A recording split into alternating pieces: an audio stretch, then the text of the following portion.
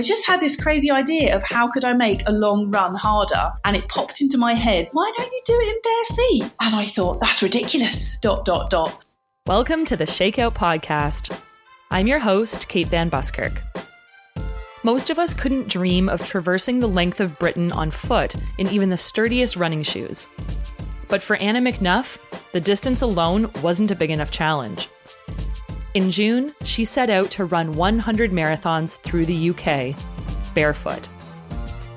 This week on the Shakeout, Anna shares her tales of adventure throughout a 5-month quest to spread positivity, encourage others to redefine their limits, and reach for the impossible. To skip ahead to this interview, scroll to the 21:30 mark in this episode. But first, Maddie Kelly and I bring you the results, news, and drama from the roads, track, and cross-country course. This is The Rundown.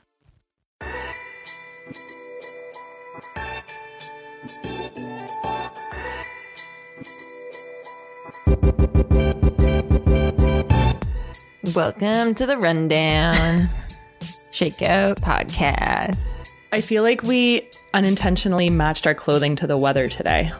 Yeah, because November is gray as heck. Sure is.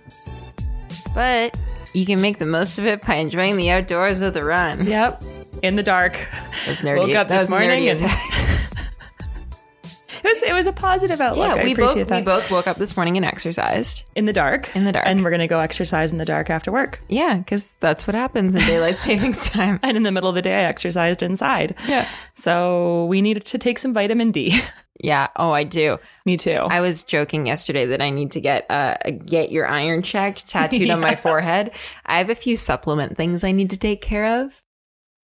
Yeah. Hey, that's a good PSA. That's a good fall PSA. When you're ramping up your training again, you know, like you ran your fall marathon, you took your break, and now you're going to continue your running through the winter. Yeah. Get on your supplements. It's the best time. According to Trent Stellingwerf, it's the best time because your body is exposed to the least amount of inflammation during your relative downtime.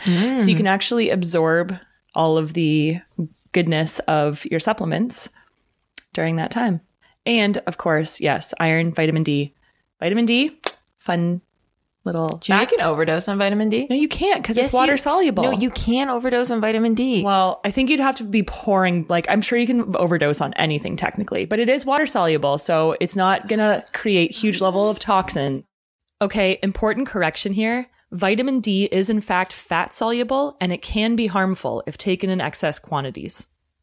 Someone told me that I was near a vitamin D overdose because I was on a really high dosage and I was on the drops when you put it on your hand and lick it up.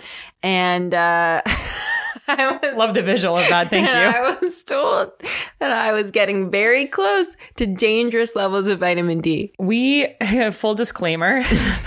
For any lawyers out there, Madeline Kelly and Kate Van Buskirk, employees of Grip Publishing, are not permitted to be handing out medical advice. So these are just anecdotal tips. I didn't even take chemistry in grade 11. Okay, so that says it all. Anyway, upping your vitamin D dosage a little bit probably won't hurt. Consult a medical professional before taking any supplements. That's the disclaimer of the day. That sounded so much like the end of an American drug commercial. It really did. You may experience nausea, heartburn, indigestion.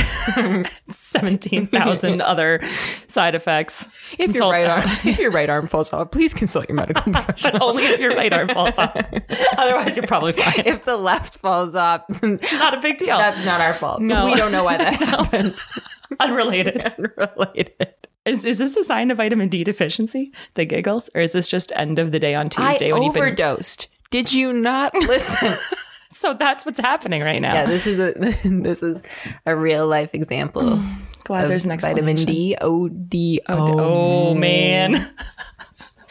All right, so some things happened in the world of running this week. Start with the roads, go all the way to Japan, where 400 runners broke 70 minutes for the half marathon in the same race at the same time on the same day. Crazy. So I like having comparative stats for this to put it in context for people. I believe there have been 31 Canadians that have broken 70 minutes in the half marathon in 2019. In an entire year at multiple different marathons across how many different places and spaces. And this was one day, one race, 400 men. 400 men? Yeah. That doesn't include, were there women that did it? No, the first woman crossed in 1:20. Oh, wow. Yeah. That's actually almost as shocking as 400 men did it. No women broke 80 minutes. Mm-hmm. But you have to remember that this was a university primarily race because this was a qualifier for Ekiden. Yes, it was. Yeah. Yeah, for the Hakone Ekiden team, which draws over 1 million spectators every year. Should we explain what Ekidens are? Because they're really interesting. Yes, we should. So Ekiden is a form of relay, but the number of team members and the duration of the legs vary in every race. So it's not sort of like standard. a medley of sorts on the track. Good word. Oh, P.S. listeners, we're putting together a rundown lexicon because every week Maddie and I pat ourselves on the back and pat each other on the back honestly, for our linguistic pedestrian skills. Words. We shouldn't really be patting ourselves on the back. Well, I'm still going to do it. Oh, no, I appreciate it. I'm proud of it. But I'm saying if there's some listener who's like, honestly, these are very commonplace. Very simple words. Then I would say, I don't disagree with you. No, so you can choose not to utilize our lexicon. However, I guarantee you that not many people know what Ekiden means. Maddie and Kate's word of the day today is Ekiden. Ekiden. Kate, continue. No problem. So the relays are like a huge part of Japanese culture. So to the point where like most corporations have like a corporate professional Ekiden team, and they draw runners from all over the world to help like pad their teams a little bit. Fun fact, I was recruited to a Japanese Ekiden team 3 years ago. Kate, that's actually huge. I know. It almost happened. Was that your running peak? Obviously, Thank I'm you. kidding. But it might have been. Just so everyone knows, Kate's a former Canadian record holder. So obviously that was a joke. But it could have been an amazing adventure. And I came actually pretty close to saying yes. The problem was I was offered a spot on this Ekiden team in, I believe, late February. And I was told that I would have to pack up all my stuff in 3 weeks and move there, sight unseen. And the duration of time was for the remainder of that calendar year. And I could only leave for 3 weeks of the remainder of that calendar year to go do other things outside of Japan. I was going to be paid handsomely. And in fact, Jeff Schiebler. Yeah. Former Canadian current Canadian half marathon record holder. Yeah. He spent, I think, 10 years in Japan on an Ekiden team. And it's how he was able to retire. I don't think Jeff would have any problem with me telling this, but I think he said he made an average of $170,000 a year. It was well into the six figures. Yes. And how many years ago was this? 15. So we're talking inflation. He's like making like $250,000 a year to be a runner. Yeah. In Japan.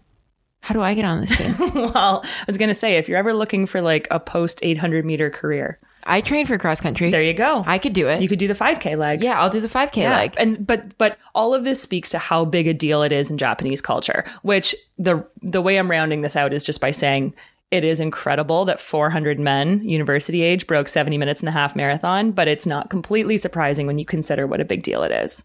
I'm quitting track. Okay. Yeah. Maddie has just announced retirement. I'm quitting track. I think I've found my calling.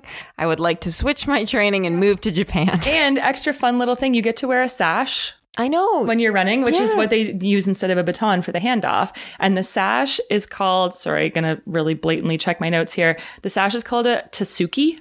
And it represents it's kind of gross, but like the combined sweat of every runner in a communal effort towards. Super cool. Yeah. Towards a common goal. Super hygienic. Mm-hmm. But there's a lot of stuff about running that's a little questionable on the hygiene front. So if you're grossed out by this, you're in for a treat when you get into the rest of the sport. But big deal. Awesome. So cool. Awesome and race. I've got a 10-year plan now. So, perfect. That's pretty cool. Yeah. You set yourself up for like actual life retirement. Mm-hmm. Yeah. Fantastic. My parents are going to be so happy. You made a living at running? You can call yourself a professional athlete without an asterisk? Yeah, they're still waiting. They're still waiting. As are most of our parents. Anyway, cool stuff happening in Japan. Keep that in the back of your mind if you ever decide to. You know what would be great? What? Qualify for Tokyo 2020 and then just stay. Perfect. Maddie's life plan has just been mapped out. Life doesn't work that way, Kate. Don't tease me like that. Well, speaking of things working out really well for female runners, take us to our next story, Maddie. So Letizinet Gidey of Ethiopia broke the women's 15K world record in the Netherlands over the weekend. She ran 44:19 for 15K, which en route to that time, she split a 29:44 for 10K, which is a world best, but couldn't be ratified because it's a point-to-point course. Right. It's within a 15K, which is already like a fairly new world record category. Anyway, 29:44 woman rode 10K. Okay, wait, that was just her first 10K. That was, and then she kept going. No, but then her last 10K was 29:12, which was, I think, the actual world best. Oh, that's what I'm referring to. Yeah, so sorry, that's what I'm referring to. That's how remarkable it is that you would be confused by thinking that that's a women's world best, because 29:44 is unfathomable. And then to continue as well. And then she went on to run 29:12 for her last 10K. Just for context, again, for the average listener here, because I couldn't really put this in context either. Her overall average for this 15K was 2:57 per kilometer. A little more context. What was Kipchoge's pace per K? Because it was not much more than 10 seconds off that. 2:53? I think it was. I think it might be or only 2:52? Something like that. Like only 5 seconds per K. Now, mind you, it was for a marathon, but still. Yeah. She's a woman, and he's the best who ever lived. Right. Yeah. And I mean, the same could arguably be said about her in terms of the fastest woman on the planet. Yeah. She demolished Jocelyn Jepkoskai's former 15K world record by over a minute. And who just ran a killer full to win New York, and she's the half marathon world record holder. So she's in good company, Ms. Gidey. Wild. Do we know what she's run for a marathon? I don't think she has. Ooh. I know. Stay tuned. Fun, eh? That'll be really fun to see. Yeah. And coming back across the pond, just in case any of you Canadian and particularly Ontario listeners are jonesing for your next fix of your Canadian road racing scene. By the time this episode comes out, the window will already be open. We're recording on Tuesday. Tomorrow, Wednesday, the 20th of November, the window for registration opens for both Scotiabank Toronto Waterfront Marathon 2020 and the Oasis Zoo Run 10K 2020. And we recommend you get on top of both of those. Actually, one works kind of well as a base builder for the other, dare I say. No, that's actually really true, especially because the Zoo Run, it's never particularly fast because the course is like really windy and it's just not known as a fast course, but it's a good strength course. Mm-hmm. So it's almost like tougher than an average 10K in a way. And then because Scotia is relatively flat, you kind of get the payoff of like a flatter course, but longer for the marathon. Yeah. And if you plan on running a fall marathon and you just want to do some fun stuff in the spring, great way to do it and still feel fresh in the fall. Totally. That's our little plug for Canada Running Series events. Mm-hmm. Make sure you sign up, folks. Moving on to the track. Nate Reach of Victoria won his first world championship title at the Para World Games this past week, and it was super exciting. He set a championship record. He ran a 4:02:04 1500 meter. Very fast. So that was a super, super impressive performance. He's had a great 2019 overall. I feel like every time I see him or hear about a performance of his, he's set a new record or he's won something else. And he capped off a super successful championship for the team. Yes. We had Brent Lakatos with 2 medals. Oh my gosh. Him with a medal, and we had a third. We actually had 2 more medalists. We had Greg Stewart won silver in the F46 discus, also a Canadian record. Super cool. Personal best. And Renee Fossil, a bronze in the F38 discus, also a personal best and Canadian record. Fabulous. So we had a really great performance, roundup by our team. Of course, I can't believe we're still talking about track in mid-November. Not just some funny little indoor meet somewhere. No, the World Championships, the World in Dubai. Outdoor Championships. Yeah. Fantastic results by our Canadian para athletes. Big things to come for the Paralympics next year. I'm so pumped. So pumped. It's going to be great. Moving on to the cross-country course. I got to write my favorite headline ever last Friday. Lay it on me. And I believe the headline was NCAA regional cross-country road race results? Yes. Yeah. And then everyone did like 4 double takes and they were like, wait, there's a typo in here. And a few people called me out in the comments and I was like, no. Read the article. That is exactly what it was. But so tell us about it, because like the title is ridiculous, but the story is even more ridiculous when you learn about like where it was and what the conditions were and everything. Yeah. So there was the Northeastern Conference Championships taking place in Buffalo, New York. Mm-hmm. A snowy place. Practically. Our neighbor. So what did someone call? Someone called it basically Canada. Or almost Canada or something. Almost Canada, which I thought was really funny. We're going to say, so this race is taking place in almost Canada in November. Yep. And almost Canada in November, as we all know, unless you are in beautiful British Columbia. Yes. By the ocean. Where we're very jealous. Of, you get snow. You just do. Yep. So it snowed in almost Canada before this race, and they canceled the meet on the traditional course and they put it on the road. So they turned a cross-country race into a road race. So it was the NCAA Northeastern Conference Championship cross-country road race. That is factual. So that tweet where someone called it almost Canada, I think, it was a reply to someone who was like, well, oh no, it was, why did they hold it in almost Canada? And then someone was like, it's the Northeastern Championships. Where should they have held it? Tampa? Yeah. You don't have that many options. Plus, the actual NCAA championship is in Terre Haute, Indiana, which also I raced there Canada 5 years in a row for cross country, and it got snow every single year. Also, guess what? We race not in almost Canada, in Canada in November. It's possible. Right. You put in the big pins, you put the Vaseline on the legs, and you just the stuff that gets hot when the wind hits it. Right. It gets kind of spicy. And then if you forget, you get in the shower after and you're like, yeah. Made that mistake.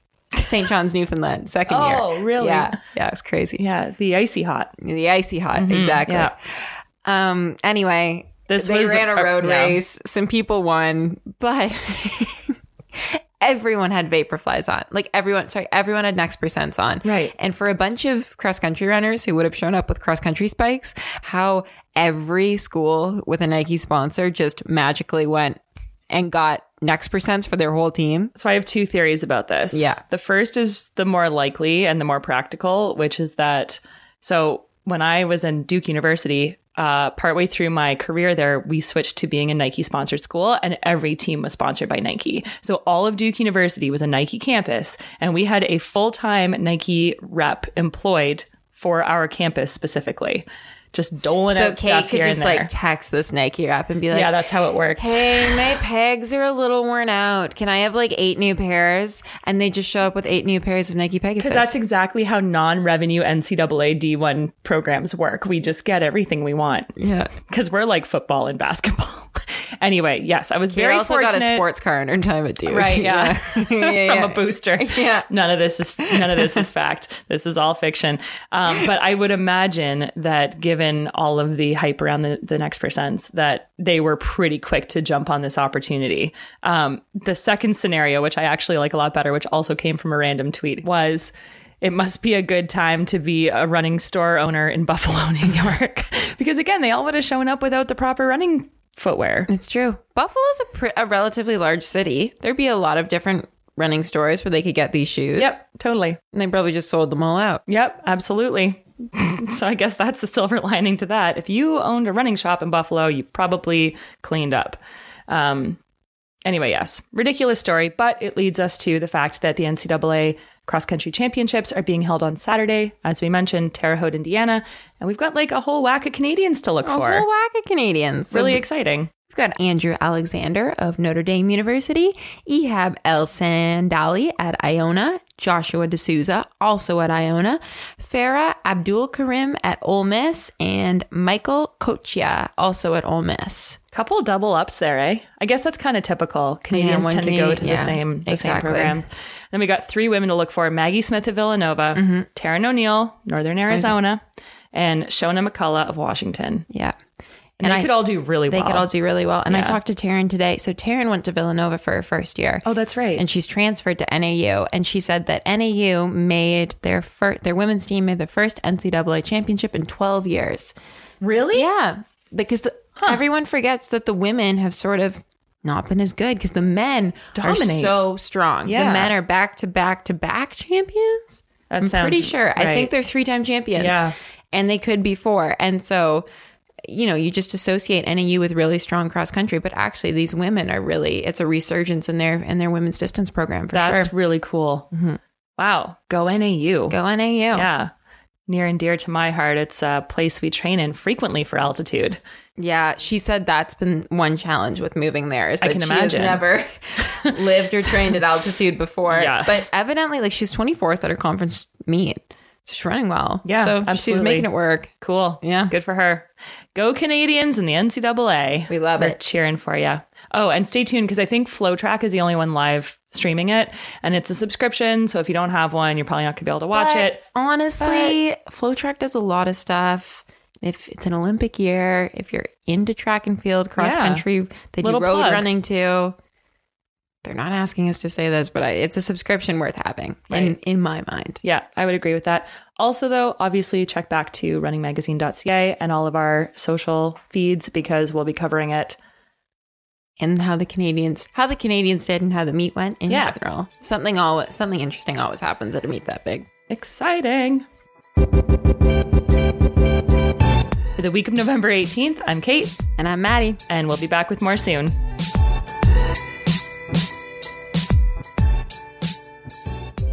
Anna McNuff has always been an adventurer. The daughter of 2 Olympic rowers, she grew up thinking it was normal to see Olympic medals hanging in your living room. She says that she won the gene pool when it comes to an athletic predisposition. And for many years, she pursued sports at a high level, even competing for the national rowing team and winning gold at the World University Games. Anna eventually left the competitive athletic world for a job in marketing. But her penchant for travel and thirst for adventure never waned. After a few years behind a desk, she realized that she could no longer deny her inner explorer. She quit her job, bought a bike and a plane ticket, and in 2013 pedaled solo and unassisted through all 50 US states, raising money for the Right to Play charity. Since then, she's taken on numerous endurance challenges, including running the length of New Zealand. Condé Nast Traveler included her in a list of the 50 most influential travelers in the world.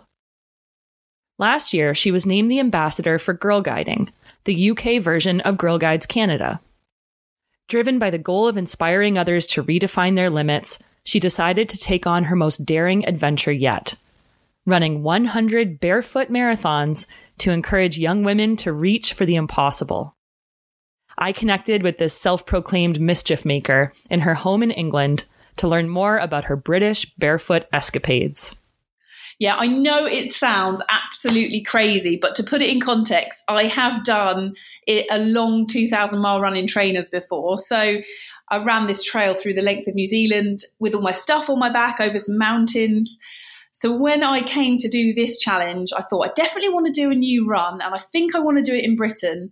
And because at that point I'd just become the UK ambassador for Girl Guiding, and I know you've got Girl Guiding over there in Canada, so you know what I mean when I say a bit of girl power action. And I thought, what's going to be my message for those young girls? What am I going to say to them about everything I've learned from all the adventures I've done over the past 10 years? And it really is that every time I've stood at the start line of one of my adventures, I have stood there and thought, what on earth am I doing? And I just want a hole to open up in the universe so I don't have to go through with what I've said to everyone I will do. And I've got all this, just a tornado of nerves and excitement. And I know now, looking back, that that feeling is a good feeling.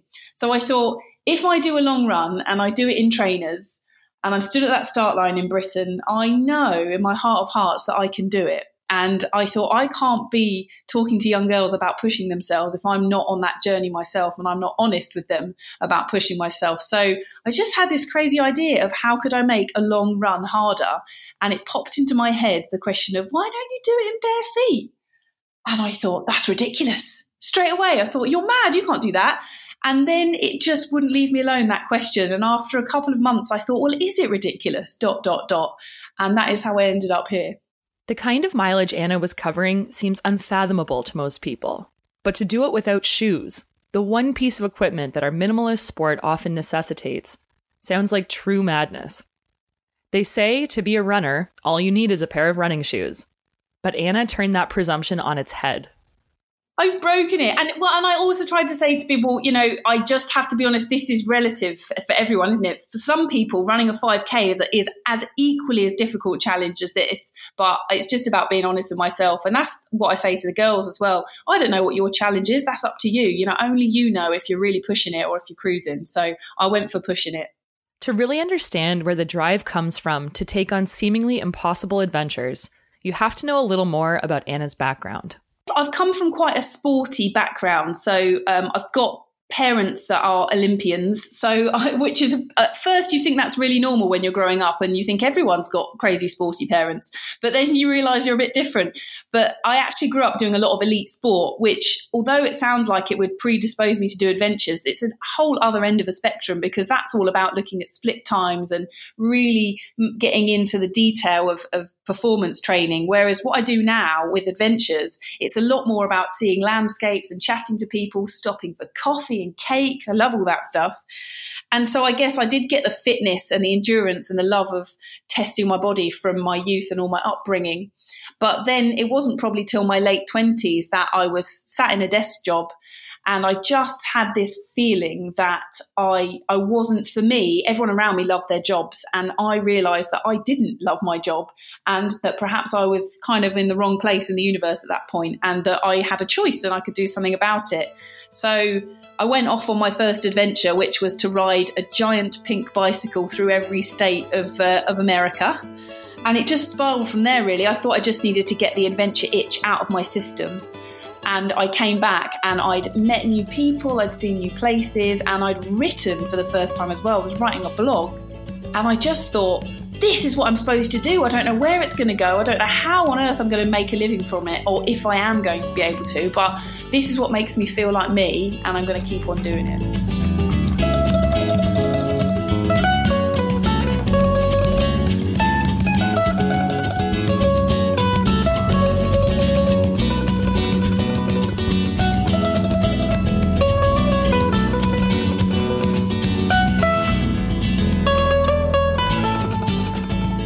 As you can imagine, preparing to cover nearly 4,000 kilometers without a vehicle, much less the protection of shoes, is, pardon the pun, no small feat.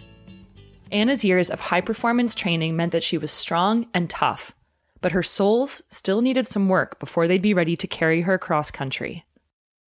Yeah, I think the first thing is when I came up with the idea, I almost made a deal with myself, which was, if you do this, Annie, you have to take it seriously, because I'm a little bit slapdash when it comes to training. I think because I've got a decent fitness base, I kind of think I can get away with a lot of stuff. And I've turned up before to the start of a 60-mile race and had not done any training. And I get through it, but it's so painful.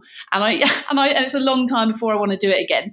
So this time I said, if you're going to do this, I don't want to destroy my body. I want to make it to the end in reasonable shape and look after myself.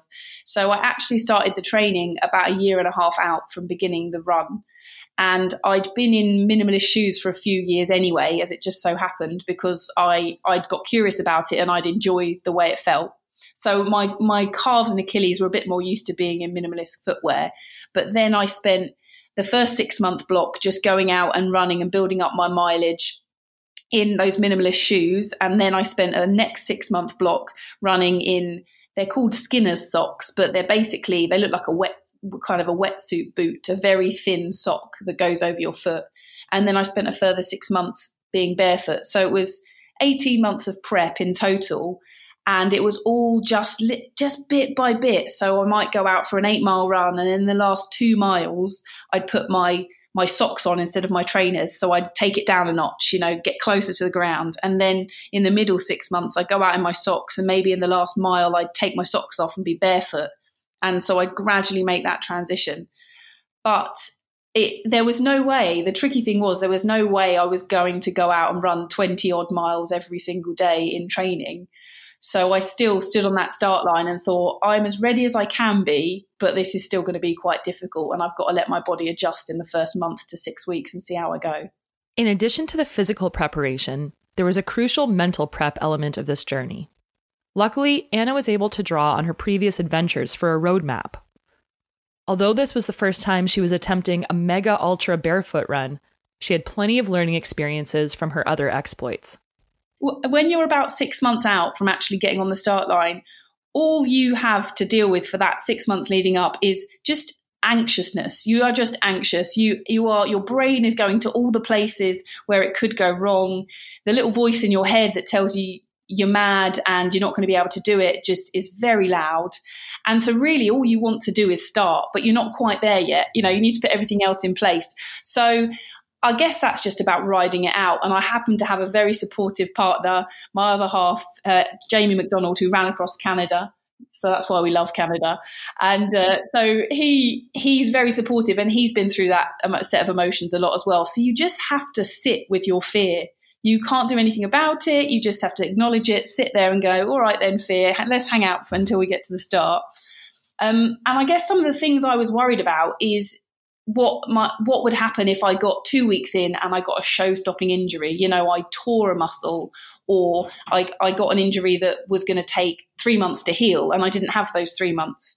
The pressure was real for Anna. She had a hectic speaking schedule that involved an average of 3 talks per week with various Girl Guide units across the country. This meant that she had to keep moving steadily to fulfill the commitment she had made to thousands of girls. She brought on a team member to help with the logistics of the talks, and also relied heavily on the generosity of strangers throughout her journey. About 6 months before I started the journey, I put up on social media, right, I'm running through the country. Who wants a smelly barefoot runner in their house and will feed me food and look after me? And the response was phenomenal. I was just blown away. And straight away, I think we had 200 emails on the first day. And then I just got offered to be hosted basically for almost the whole trip within about the space of a week. So that made me feel at ease. It made me feel like I wasn't crazy, and the people of Britain were out there ready to support me. I just needed to make it to them. Wow. And that is remarkable. I mean, to have that many responses, to have that many strangers volunteer their homes and volunteer to feed you and shelter you and support you. Where do you think that came from? I mean, I think it would take something quite special for that many people to want to open up their homes and volunteer their time and their support. Why do you think, what was the reception that you got for the most part? Where do you think that came from? I think the reception I got was a lot from the fact that I was being honest about why I was doing it, and the fact that I wasn't confident that I was going to be able to do it, but that I was stood at that start line saying, I've got no idea if this is possible. I think it probably is, but here we go. Let's all go on a journey together. So I tried to bring people in right from the beginning on my fears and on the reality that I was testing myself and I didn't know if I was going to do it. So I think that other people really felt like they were a part of the journey. And I always find, and I've found this on previous travels, the second you're vulnerable, if you're on a bike or you're running and you're clearly in a vulnerable position, people just want to help you. They were just tripping over themselves to help you. And so I think I'd experienced that on previous adventures, cycling adventures and running adventures, where I had been taken in by people who just wanted to help. And I mean, that is my view of the world. I think we are a kind and generous race. And so I think having me knowing that and then me putting it out there and just being honest with people, I think for some reason I had that amazing response, and it was just beautiful. So it really did feel like it was their journey as much as it was mine, especially when loads of them joined me as I ran through. They might host me for the night, but they would also get their trainers on because they're sensible, and they would come for a run with me as well. Anna was joined by over 2,300 runners throughout the course of her journey. And although she said how deeply appreciative she was of the company, she also respected her own boundaries and need for solitude. All of this required a ton of logistic planning, and thanks to her marketing background, it paid off. She set up a calendar and map on her website, outlining approximately where she'd be each day. She sent confirmation emails, she organized a Facebook page, and her fan base grew steadily. She had pre-planned running buddies 3 to 4 days per week, and particularly thanks to the Facebook group, she ensured that they knew more or less what they were getting themselves into. That mainly just helped get rid of people's nervousness about running with me, because I think there was this belief that I was going to be running really fast and I was going to be this elite athlete. And they soon saw that I like to run at this thing called adventure pace, which is let's go all day, every day. Let's chat, let's stop for coffee. and it's quite an accessible pace, and it was all about just enjoying ourselves. And if we went past the children's playground, we'd be on the playground as well, as long as there weren't any kids on it. And it was just about having fun. So, yeah, it was a logistical nightmare, but I did think very long and hard before I started about how I could set it up so that people got the communication they needed, but they also felt at ease about joining me and felt like it was going to be an enjoyable day out and something they wanted to be a part of. And what a fabulous combination of a commitment to sport and activity and, overall well-being, but also to fun and detours when they felt right. I mean, I think we live in a world that is so regimented. You go to the gym to work out or you go to the track to run, and that's your workout time. And then you have your play time. And it sounds like you did this fabulous job of melding those two things together. Was that part of the goal on the outset?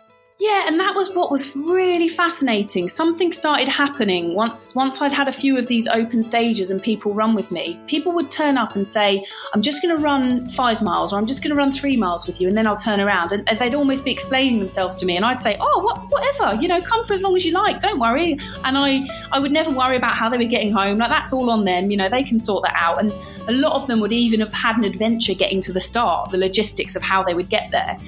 And then what happened that was really strange is 90% of them would run further than they intended to for a start. And then I'd probably say a good 30% of them would run further than they ever had before.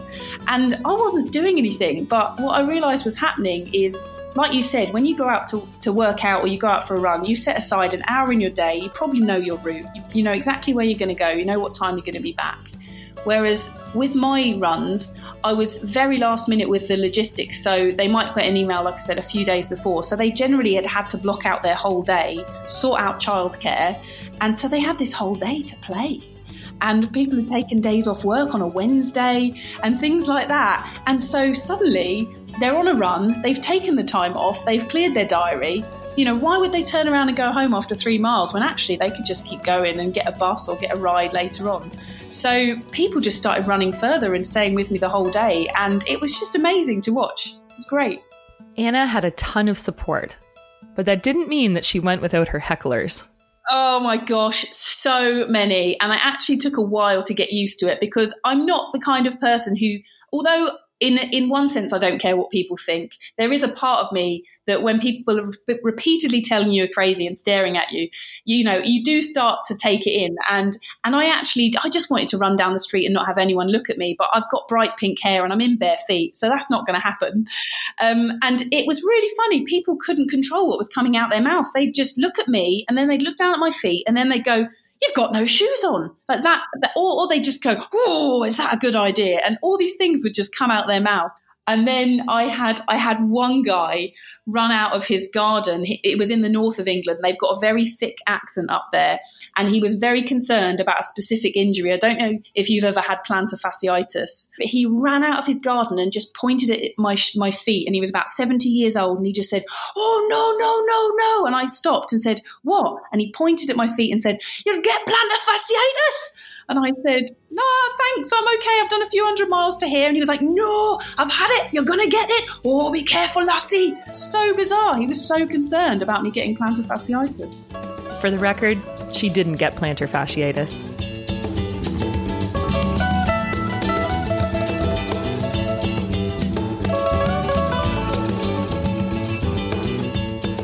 You might have picked up on Anna's mention of her hot pink hair. She has an affinity for all things bright, outrageous, and fun, a style choice that was very well received by the young girls she was meeting with. And while she developed a reputation for sporting bold colors, it's a pair of unicorn leggings that have become her signature. The unicorn leggings, which is this pair of tights which have a unicorn having a fight with a robot under a rainbow on them. They're the most ridiculous pair of leggings. You could not possibly be unhappy while you're wearing them. They've actually got a backstory, and they're called my pants of perspective because when I was in New Zealand, I had a really tough day when I was running the trail there through the country, and I'd busted my ankle. and I was down and out. I thought it was going to be the end of my journey. I'd sprained it really badly. I was in the middle of the bush. I had no one to speak to, no way of seeking counsel from anyone. And I wriggled myself into those ridiculous pair of leggings. And suddenly I snapped myself back to reality and just found a bit of confidence and thought, I'm okay. I've got food, I've got shelter, I've got water. I'm going to make a good decision here and I'm going to be able to push on. So they are my pants of perspective, which is, so I wrote a book called The Pants of Perspective. And a lot of people that follow me have a pair of pants of perspective, or they have their own pair that don't have a unicorn on them. But something to, just make them feel like themselves and snap them back to a point where they think, I've got this. Did your pants of perspective or something else come into play? Because I would imagine that you radiate, positivity and optimism, and you had all of the support. But I can imagine that there must have been moments along this journey that were really, really difficult. Can you tell us about some of those moments and how you saw your way through them? Definitely. And I think if you're a person who experiences great highs, what comes with that is the great lows. And there were some moments where I was really struggling. The darkest moment in the run was I was 1,000 miles in and I had a tiny cut in my foot. And I'm talking no bigger than any other cut I'd had, absolutely tiny, but it had actually gone quite deep. So it'd gone down below the hard skin and into some kind of blood vessel. And I got infected.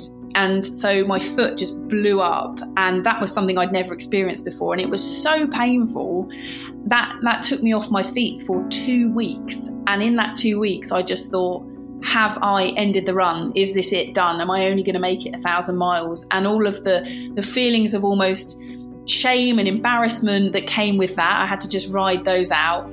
And just the unknowing, I'm sitting there thinking all I want to do is run, and I can't run, and I've got no one or nothing to tell me when this foot is going to be fixed. I've just got to go day by day. And I'd open my eyes in the morning and I'd think, I don't want to get out of bed. I don't want to put my foot on the floor because I don't want to know if it's painful or not, because if it's painful, I'm not going running today again. And the miles were just slipping by. And because I had all these talks booked in a really hectic schedule, there wasn't a place to make up miles. That was the toughest part of the run, I would say, not being able to run. I also hit a low with about 3 weeks to go. I hit a massive low where every mile felt like it was taking me an hour. And I just thought my mind has gone. My motivation had gone. I knew I was going to find a way to get to the end, but everything just felt like swimming in treacle. So I know I am a positive person, but it's not to say that I don't experience all the other stuff. I am positive 90% of the time, but there are very, very tough times, and I've got loads of little tools to try and get my way through those. Part of what kept her going during those tough times was remembering the moments of deep inspiration and pure joy that sustained her day after day. In terms of the places that I was seeing, I mean, I know Britain reasonably well, but I now know it even better. And I think to find so much beauty in your own country and to explore these places you've never been before, that just felt like such a privilege.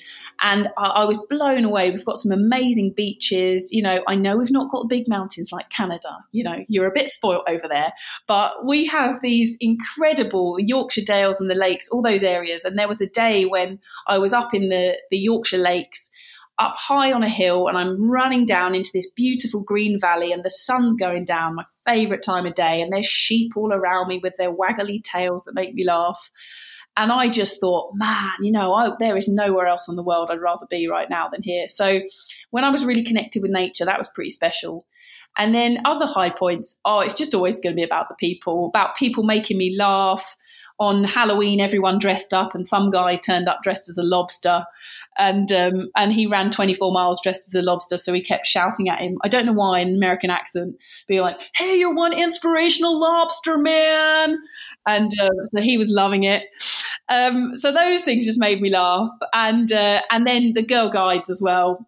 One talk I did where there were 500 of them in a theatre in one city, and they went nuts at me like I was a pop star. They were screaming, and they just loved it. So I basically it was the people and the things I saw that were the high points.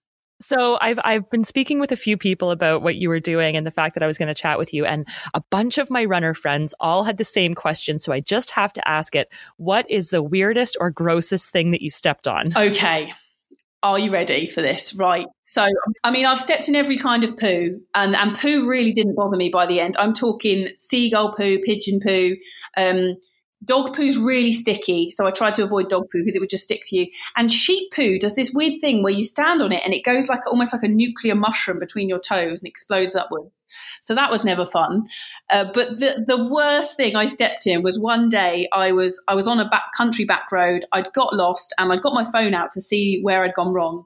And I was looking at my phone and I stepped backwards in the road and my foot went in something cold and wet. And I thought, it's probably a bit of mud or poo. I'm not really bothered at this point. And then I put my phone away and I looked down and I was stood in a dead rabbit. I was like a cat on a hot tin roof. I just leapt upwards. I was dead before I stood on it, I promise. And then I just ran off down the road. I was just scampering off down the road, just pulling this face of, oh my gosh, that was so disgusting. Yeah, gross. But the kids love the story. When I tell the guides, they love it. It's great. All right. So speaking of your feet, how are they now? How are you feeling and how have you been recovering? They're good, I'm actually quite sad because day by day I finished 4 days ago now, and I am slowly watching the skin soften and I can see the changes, and it makes me quite sad because I think my feet will probably never be as strong again as they are right now. And so that's sad, but they feel fine. And actually one of the things that is quite a relief is quite often, especially in the summer, they would tingle because, we've got like 7,000 nerve endings on each sole of our foot, and they would tingle until about 2:00 in the morning. And I found this herbal oil that would stop the tingling, but it's just quite nice to go to sleep and not have tingly feet. So, I just love my feet. I'm so proud of them. I sort of want to just say thanks and well done for carrying me all those miles. I think some people hate their feet, but I really have just had a new love affair with my own feet, which I think is a nice thing. As Anna's feet continue to soften, her mind inevitably turns to the question that is ever present for true adventurers. What next? Normally, when I finish an adventure, there's normally this 6-month period where you ride out the post-adventure roller coaster, ups, downs, and get back to normal life. And then at some point, a new adventure idea will just start kind of just gradually growing in the corner of your mind. And then eventually it will start grabbing for your attention. You can't ignore it. So I'm fully accepting that I'm going to go on that journey at some point. And there will be another one. And I don't know what it is, but that's quite exciting. I'm smiling as I say it because I've got no idea what it's going to be. But our immediate adventure is, as I mentioned, me and Jamie McDonald, who ran across Canada. We've been doing these adventures now for a fair few years, and we're really keen to start a little adventure family. So that is our focus, really. It's like, well, let's start on that journey and see what happens. And I'm really excited about that. So we're going to work out how on earth we do this with kids and go down that road. A huge thank you to Anna for sharing her remarkable story with us. You can learn more about her by visiting her website, annamcnuff.com, or by reading her books, 50 Shades of the USA and The Pants of Perspective. You can follow us on Facebook, Instagram, and Twitter at Shakeout Podcast. Don't forget to subscribe to our show on iTunes, Google Play, or wherever you get your podcasts. Thanks for tuning in this week, and we'll chat again soon.